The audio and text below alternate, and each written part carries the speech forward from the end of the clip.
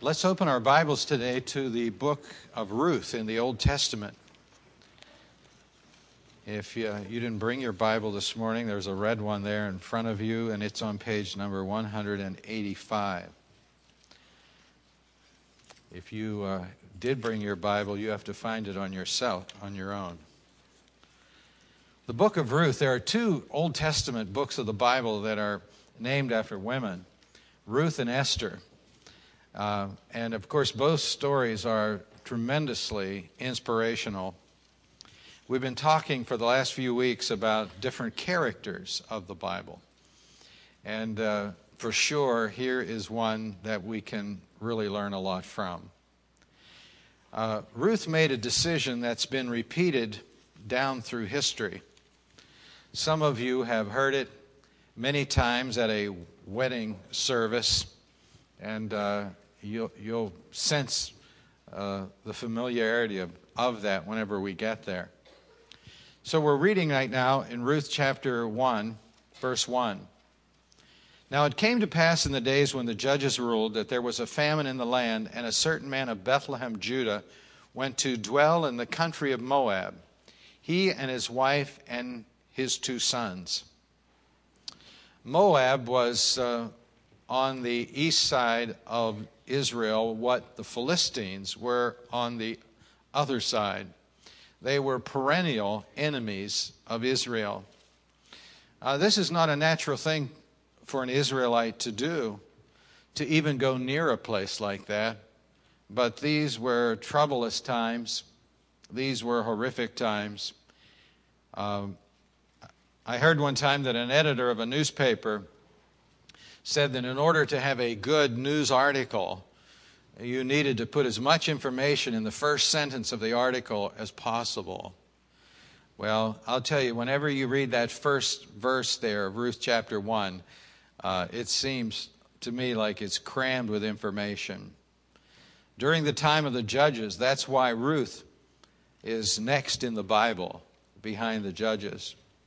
There was this famine that came in the land of Israel, and this man had to feed his family. And so he went, in his mind's eye, for a short time to this place that no Israelite would ever go under normal circumstances, Moab, his wife and his 2 sons. The name of the man was Elimelech. The name of his wife was Naomi. I love that word Naomi. It kind of just rolls off your tongue. It's nice to hear. Her name was Naomi, and the names of her 2 sons were Mahlon and Chilion, Ephrathites of Bethlehem, Judah, and they went to the country of Moab and remained there. Ephrathites, that was the ancient name of Bethlehem. Remember in that Christmas verse that we use so often, "But thou, Bethlehem Ephratah, though thou be little among the thousands of Judah, yet out of thee shall he come forth unto me, who is to be ruler in Israel, whose going forth have been from everlasting to everlasting." The ancient name of Bethlehem was Ephrath. And so here we find both of those names merged together, Ephrathites of Bethlehem, Judah. And they went to the country of Moab and remained there. This is interesting. It seems to me as you read verse number 1 and verse number 2, that it looks like their original intention was just to go there for a while, at least a short period of time, a short stay in this foreign land. But a short stay ended up being a long stay, and look what happened in verse number 3. Then Elimelech, Naomi's husband, died, and she was left and her 2 sons. Things drastically changed for her. The leader of her house, the rock that directed their family to this foreign country, died, got up and died on them. Now they took wives of the women of Moab, the 2 sons. The name of the one was Orpah, and the name of the other was Ruth, and they dwelt there about 10 years. And this was not a short stay. People didn't live very long back in these days. Life expectancy in these areas was sometimes as low as 45 years of age. That was an old person. And so 10 years in their lifetime was a long time. Then both Mahlon and Chilion also died, so the women the woman survived her 2 sons and her husband. Her family, in a period of 10 years, was wiped out. Then she arose with her daughters-in-law that she might return from the country of Moab, for she had heard in the country of Moab that the Lord had visited his people by giving them bread. What do you do when you lose your husband? When you lose your 2 kids in a foreign land? Well, she decided that it was time to return, go back where she started from. Maybe she could begin life again. Therefore, she went out from the place where she was, and her 2 daughters-in-law with her, and they went on their way to return to the land of Judah. Now Naomi said to her 2 daughters-in-law, "Go return each to your mother's house. The Lord deal kindly with you, as you have dealt with the dead and with me. The Lord grant that you find rest, each in the house of her husband." So she kissed them and lifted up their voice and wept. And they said to her, "Surely we will return with you to your people." The initial reaction of these 2 daughters-in-law was the fact that they would go back with Naomi up to Jerusalem, up to the Holy Land, that they would go back and start their life in a different place. She had come there. It was their turn now to go up with her. And it's interesting what happens here next in these next few verses. They enter into a discussion, and Naomi puts the pressure on them not to go with her. Says, "Listen, I don't want you to come with me. You're going to have a better chance to restart your life down here where you're familiar, down here in your own country."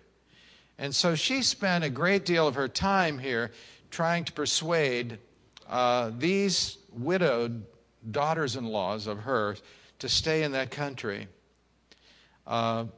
She was successful for one of them to stay, but not for the other. In the midst of all of this, she was feeling really betrayed in some sense by God. Because look in verse number 13, the end. "The hand of the Lord has gone out against me." She said, certainly all of these bad things that have happened to me, certainly God has to have something to do with this. And so they began to cry together, these 3 women who had lost their husbands. And she said in verse number 15, "Look, your sister-in-law has gone back to her people and to her gods." And I've underlined this because this is important, because in Moab they had different gods. They weren't serving the God of Abraham, Isaac, and Jacob, and Joseph, and the patriarchs. They were serving different gods. These were terrible gods in these foreign lands. One of the gods that they had there was a god who encouraged people to offer their little children in sacrifice to this god to appease the god's wrath. It was a terrible thing. And so Ruth said, "Listen, one of my daughters-in-laws has gone back to her gods." But Ruth now makes this tremendous statement that has been immortalized, and you've heard it probably in your lifetime at a number of weddings. Let's look at it. Verse 16. "But Ruth said, 'Entreat me not to leave you, or to turn back from following after you. For wherever you go, I will go, and wherever you lodge, I will lodge. Your people shall be my people, and your God my God. Where you die, I will die, and there I will be buried. The Lord do so to me, and more also, if anything but death parts you from me.'" She said, "I'm making a vow here by the Lord. This is going to happen. I'm not turning back. I'm not going back to my native country or to my native gods. I'm going with you, Naomi, to the place where you lodge. I'm going with you all the way. Wherever you stop, that's where I'm stopping. The people that you have there, they're going to be my people, and your God's going to be my God. And wherever they bury you, that's where they're going to bury me. You're stuck with me." And so she made this promise. And in verse 18 it says, "And when she saw that she was determined to go with her, she stopped speaking to her. Now the 2 of them went until they came to Bethlehem. And it happened when they had gone to Bethlehem that all the city was excited because of them. And the woman said, 'Is this Naomi?'" They were shocked. after all these years, Naomi had returned. She left with great expectations. Her husband was in charge. He was trying to provide for the needs of the family, and she was following his leadership. And she had every reason to have at least some hope, even in a foreign land. But a lot of tragic things happened to her. And here she makes this great decision. The times that she lived in is given to us in verse number 1. They are said to be the times of the judges, when the judges ruled. I want to encourage you today to go home and read the book of Judges, about 21 chapters. You'll find some very interesting characters in there. It covers a period of about 350 years. And there's probably about 14 judges that God raised up to deliver Israel. We know how terrible the times were back then because the last verse of Judges 21 says this. Let's look at it. Judges 21:25. In those days there was no king in Israel. Everyone did that which was right in his own eyes. Can you imagine what happens in any land when everyone does which is right in their own eyes? They have no guidance. They let their own spirit guide them. It's a sure cure for disaster. And so in the book of Judges, as you read it, it's like a roller coaster. There's a cycle that the book of Judges goes through, and I just want to give you the elements of it right now. The first part of it was the fact that the country departed from God. The country departed from God. The second part was God punished them and permitted a military defeat. Countries rise and countries fall. And boy, I'll tell you what, when you read the Old Testament, Israel did that all the time. They were always going up or going down. Seldom were they ever level. God punished them and permitted a military defeat. And then what happened is what happens in our country when tough times come. When tough times come in our country, don't people at least try to turn to God? They try to say, hey, listen, it's not working out for me. I need to go to God. And so that's what they did. And they would pray prayers of repentance. And in the Bible, there is this standard formula that God gave the people to pray for repentance. And this is it. And what I want to do is ask us to read it together, okay?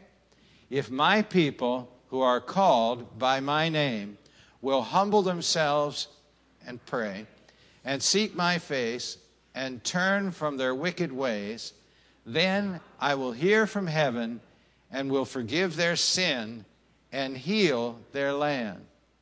Now look at that bottom line. Heal their land. Heal their country. Look at the next line up. It says, I'll forgive their sins and then I'll heal their land. If they turn to me from their wicked ways and repent with a humble heart and seek my face. That's God's standard formula for repentance.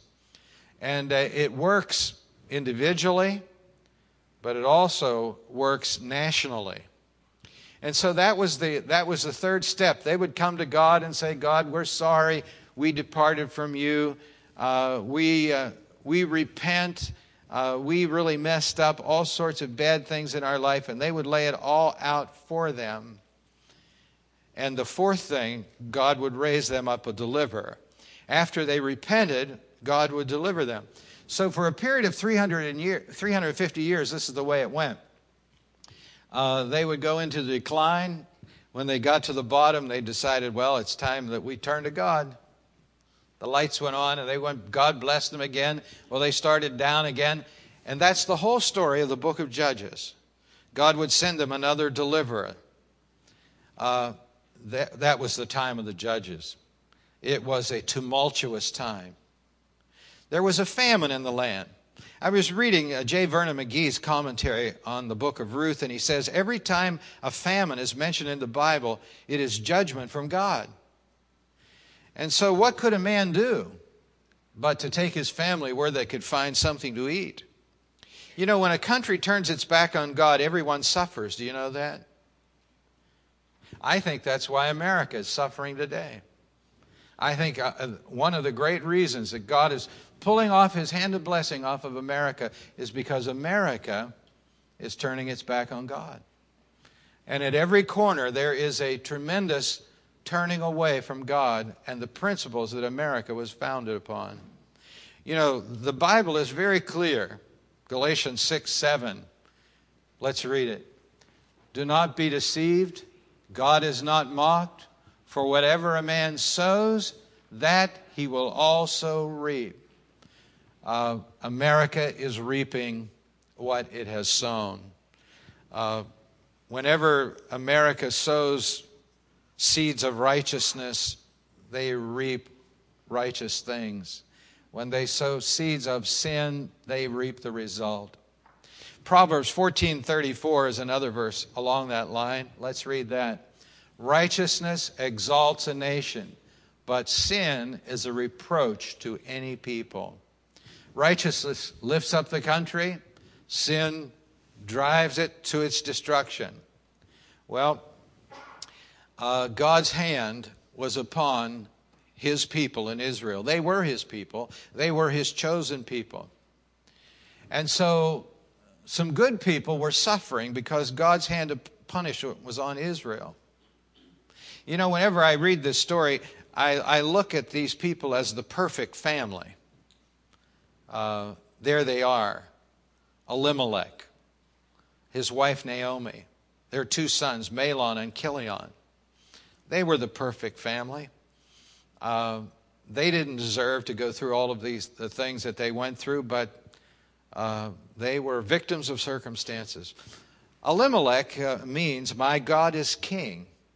How'd you like to live up to that name? My God is king. I have every reason to think he lived up to his name. This last summer, I met a man whose name was Billy Graham. And I said to him instinctively, boy, that's a hard name to live up to, isn't it? He says, it sure is. Naomi's name was pleasant. Mahlon's name meant unhealthy. Maybe that's why he died early. Chilion's name was puny. Maybe he was little when he was born, and his mother said, let's just name him Puny. I don't know. I don't know why people name their kids the names they do. Have you ever wondered that? It's a mystery, isn't it? But we won't go there. That's too complicated. Why do bad things happen to good people? Good people live in a fallen world and pay the price for other people's bad decisions. That's why. They remained in Moab. Here they are. There's this family. They need their husband. Naomi needs her husband more than ever. He up and died on them. Their spiritual rock is gone. Her boys married. That's a natural thing for boys to do. But there was always an issue with marriage. As you read through the Old Testament, God says, listen, I don't want you to marry outside of your faith. You need to marry somebody who's worshiping the same God that you are worshiping. Here's one of the instances right here in 1 Kings chapter 11. Let's read this. From the nations of whom the Lord had said to the children of Israel, you shall not intermarry with them, nor they with you. Surely they will turn away your hearts after their gods. He says, listen, whenever you're looking for a wife and whenever you're looking for a husband, you find somebody that has the same God you have. I try to encourage people, and I know in our youth work we try to encourage guys to find girls who love God more than they love anyone else. And that's hard to do in our culture today. But all sorts of bad things happen whenever that doesn't take place. And so they went and got married. They married Orpah, and whose name was Stubborn. There's always some of them, isn't there? And then there was Ruth. Her name was Friendship. But after a period of time, Elimelech died, and the 2 boys died. And what then could Naomi do but return home? She began to retrace her steps. It was a bittersweet experience. I'm sure she often thought about going home, but never like this. And maybe these decisions were mistakes, and I'm sure all sorts of things were going through her mind. It has been suggested that Elimelech might have taken his family too prematurely out of the land of blessing into Moab. Maybe he didn't have enough faith. Sometimes we make decisions and we say that, maybe I did it too prematurely. Maybe I didn't do it by faith. But now here they are in this foreign land. There is Naomi and her 2 daughter-in-laws. And she's in this dialogue with them, and she's persuading them to stay home, not to go with her. And the reason why is because Naomi's path was going to be a path of poverty. A path of poverty. She had nothing to offer them. They already had her sons, but her sons were dead now. And so she said to them, I want you to stay in this land and get remarried. Start your life over again. You're going to have a better chance here. And she pursued that course with them, and one of them took her up on it. Stay in your own land. Marriage back in that time meant security. And Naomi was trying to look out for their best interest. But she could not dissuade Ruth to stay in this foreign idolatrous land. James chapter 1 verse 27 is an interesting verse, and let's read this. Pure and undefiled religion before God and the Father is this, to visit orphans and widows in their trouble, and to keep oneself unspotted from the world. To visit orphans and widows in trouble. Do you know what Ruth was trying to do for her mother-in-law? She was trying to support her, to take care of her. She knew that Naomi's future was bleak, that Naomi was going back to poverty because she had lost her husband, her means of support. And so she would go with her. You couldn't get a mother-in-law joke out of Ruth. She loved her mother-in-law.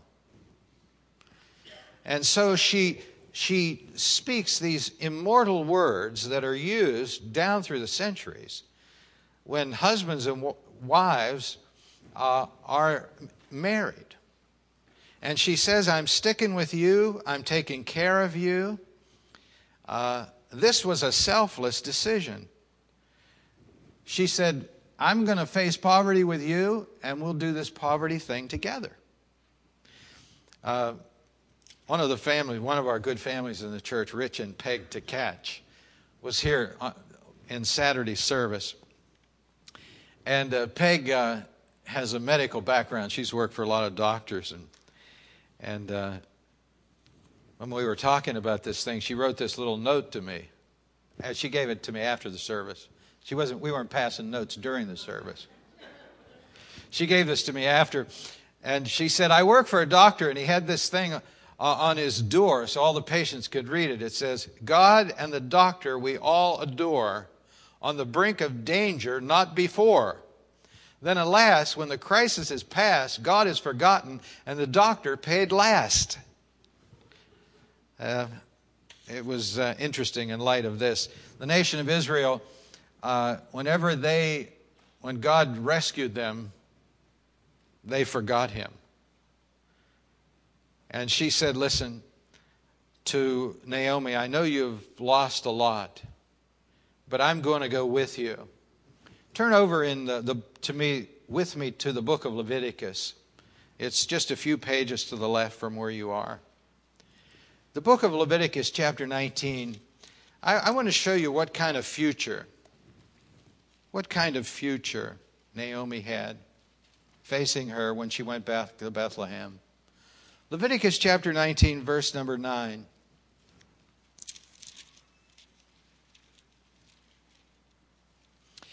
And when you reap the harvest of the land, you shall not wholly reap the corners of your field, nor shall you gather the gleanings of your harvest. And you shall not glean your vineyard, nor shall you gather every grape of your vineyard. You shall leave them for the poor and the stranger. This was Naomi's future when she went back home. She would become a gleaner. She would go into the fields that were not completely picked, and she would have to go find and dig out on a daily basis provision that was made by the Lord and this law. And what Ruth was saying is, in effect, listen, I'm going to go be a gleaner with you. I'm going to turn my back on probably what you said is right. Maybe I could find a husband down here. Maybe I could restart my life. But I'm going to make this selfless decision and help you restart your life. And I'll go and be a gleaner with you. She would stay, she said, with Naomi till death do us part. She signed on for good. Yeah, you know, there are always barriers to come to God. We have people in our church all over the place that are just trying to come to God, and Satan is throwing up strongholds and barriers in front of them. If you come to God, this is the price you're going to have to pay. If you come to God, you're going to have to stop this. You're going to have to quit that relationship. You're going to have to abandon this practice. You may have to get another form of income. People always have to get through barriers in order to come to God, and Ruth did too. Ruth had to get over barriers as well. Her heritage, she had to turn her back on that. It was an idolatrous heritage, but it was her heritage nonetheless. You know, oftentimes when people come to God, they are completely ostracized from their family. Oftentimes an Israeli will come to God and they will have a funeral service for them. And they will declare that family member dead. And there will be no interaction thereafter. What a tragic thing. How would you like to deal with that? I'll tell you what, that is one of the biggest barriers that there is. I've talked to people that said, listen, I want to come to God, but I can't because I'll hurt my grandmother and her faith. I want to come to Christ and serve Him, but they don't believe that in the church in which I was raised, and I don't want to hurt my parents. Boy, that's a barrier. That is a really big barrier. Some people say, well, you know, I don't want to come to God because I'll lose money. I'll have to change my profession. I do some shady things, and I know if I come to God, that's the end of that. And so there are all these barriers that people have to get out of the way. Ruth had plenty. What would her friends say? Why are you going to that foreign land? And she got over all these barriers by her faith because Naomi had had a tremendous impact on her. And so she said, listen, you know, I like what I see in Naomi, and I like what I see in Naomi's God. And so here we find that this was a bittersweet experience. Here they come. Let's look now in Ruth chapter 1, verse 19. Now the two of them went until they came to Bethlehem, and it happened when they had come to Bethlehem that all the city was excited because of them. And the woman said, is this Naomi? Question mark. A lot had changed in 10 years. Now you just think of this. If the life expectancy in that time was 45 years old, 10 years is an awful lot of living time. And here is a woman that was caused to uproot her family and go into a foreign place, an idolatrous land, and try to start her life again. And all of a sudden, and I don't know when it happened, the rock of her family passes away and dies. And her heart is broken.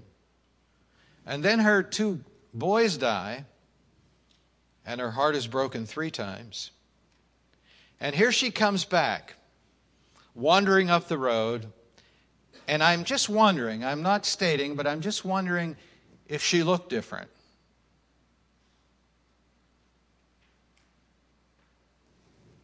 Look at verse 20. But she said to them, "Do not call me Naomi, but Mara, for the Almighty has dealt very bitterly with me. I do know one thing," that she said, "I know that God is in charge of all things, and God has allowed this to happen." And she further explained it in verse number 21.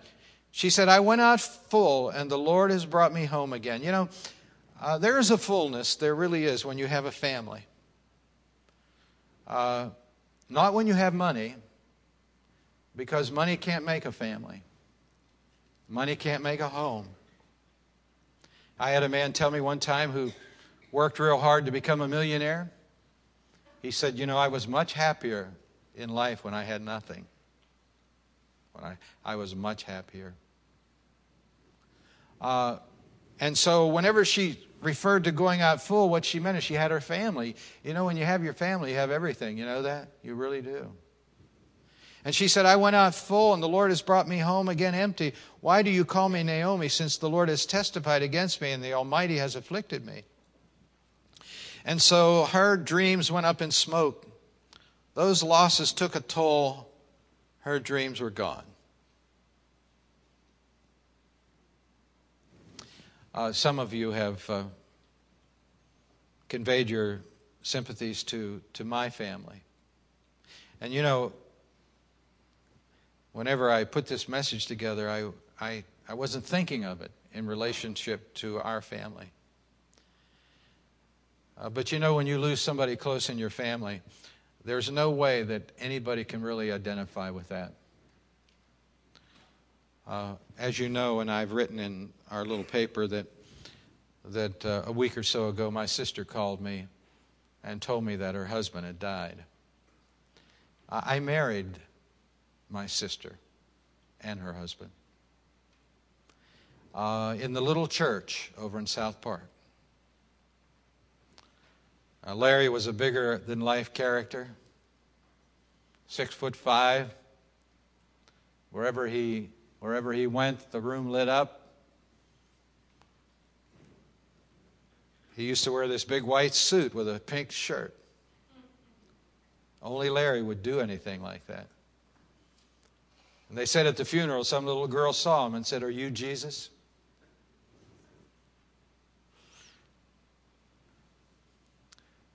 You know, I've done a lot of funerals, but I've never had too many of the people in my world die on me. I was 31 years old when my father died. It all went past me so quickly. I was so young and filled with energy and enthusiasm. I don't think I had a lot of sense at all. And that all went by me pretty quickly. But when my little sister called me on that Thursday morning at 7:30 and said, I'll never forget it, "Johnny, help me." I'll never forget that. She said, "Larry has fallen in the bathroom and hit his head, and he's unconscious." And I said, "Put me on with the EMT, the emergency worker." And she said, "He has no pulse. Has no pulse." About an hour later, she called me back and she said, "Larry is gone." They were making plans to buy a condominium in Columbus, and Larry was making business plans to expand his business, and he was going 100 miles an hour, as he always did. But just like that, her dreams were gone. I've done a lot of funeral services, but I've never been to a funeral home and picked out a casket before. I've never sat in a meeting with a funeral director for 2.5 hours. I've never gone to a cemetery and said, "That'll be okay right there." I've never gone to the florist with my little sister on my arm. I never did that before. I never realized how painful that is. I never realized. You know, when we go to funerals, we say, I understand.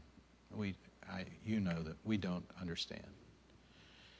And so I can identify a little bit more with this message this morning because I just walked through this. I'm sure that whenever this happens to people in their lives, they could look and say, why me? You know, my friend's husband lived to be 90 or 80, and why me? Why did my husband die young? Well, she thought she was returning empty-handed here, but she had Ruth and she had God. And I think it took her a little time to really understand that, but whenever chapter 2 starts out, I'll tell you what, her life starts to go back uphill. Because Hebrews 13:5 says, there is this promise in the Bible, I will never leave you or forsake you. You know, there are so many things in life, almost everything in life we have no control over. We just have to roll with the punches. And so here she is. She's back where she started. God would lead her on. Her broken life would now be rebuilt. And she would have to start again. Life is filled with these crossroads experiences. We have to begin again. We fall down, we have to begin again. Bad things happen, we get up. We have to begin again. But she did the right thing. She went back to her home, and she went back to her God, and she didn't drop out on God. Many people I know have a life verse. How many people here have a life verse? You've chosen a verse, you said, that verse is for my life. Raise your hand. Quite a few of you. I've never had a life verse, but I think if I did, it would be Matthew 6:33. Seek first the kingdom of God and his righteousness, and all these things should be added unto you. In life, we get knocked all over the place. We have our heart broken. We have our dreams stolen.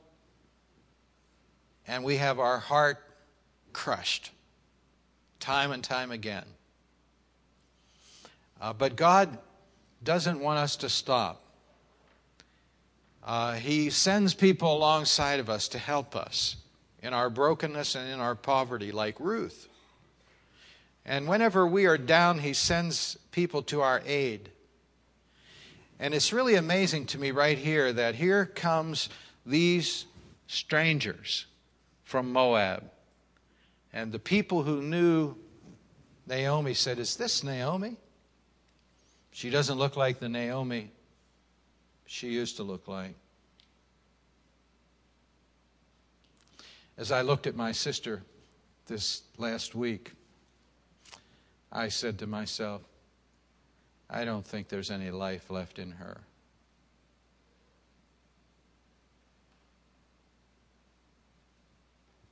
But there is. It's hard to give up things in life that we acquire.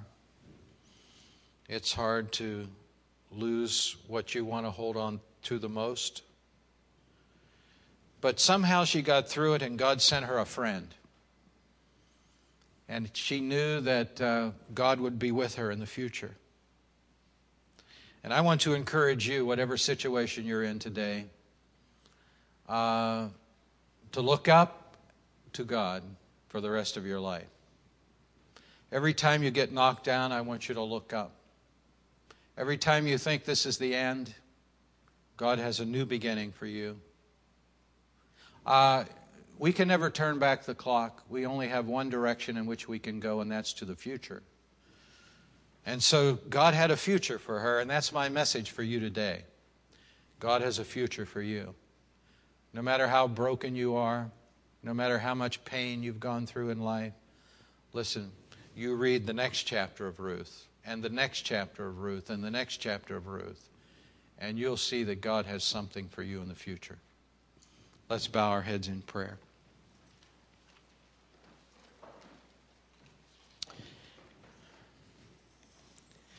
Maybe you're sitting here today and you're at a crossroads in your life. Maybe you have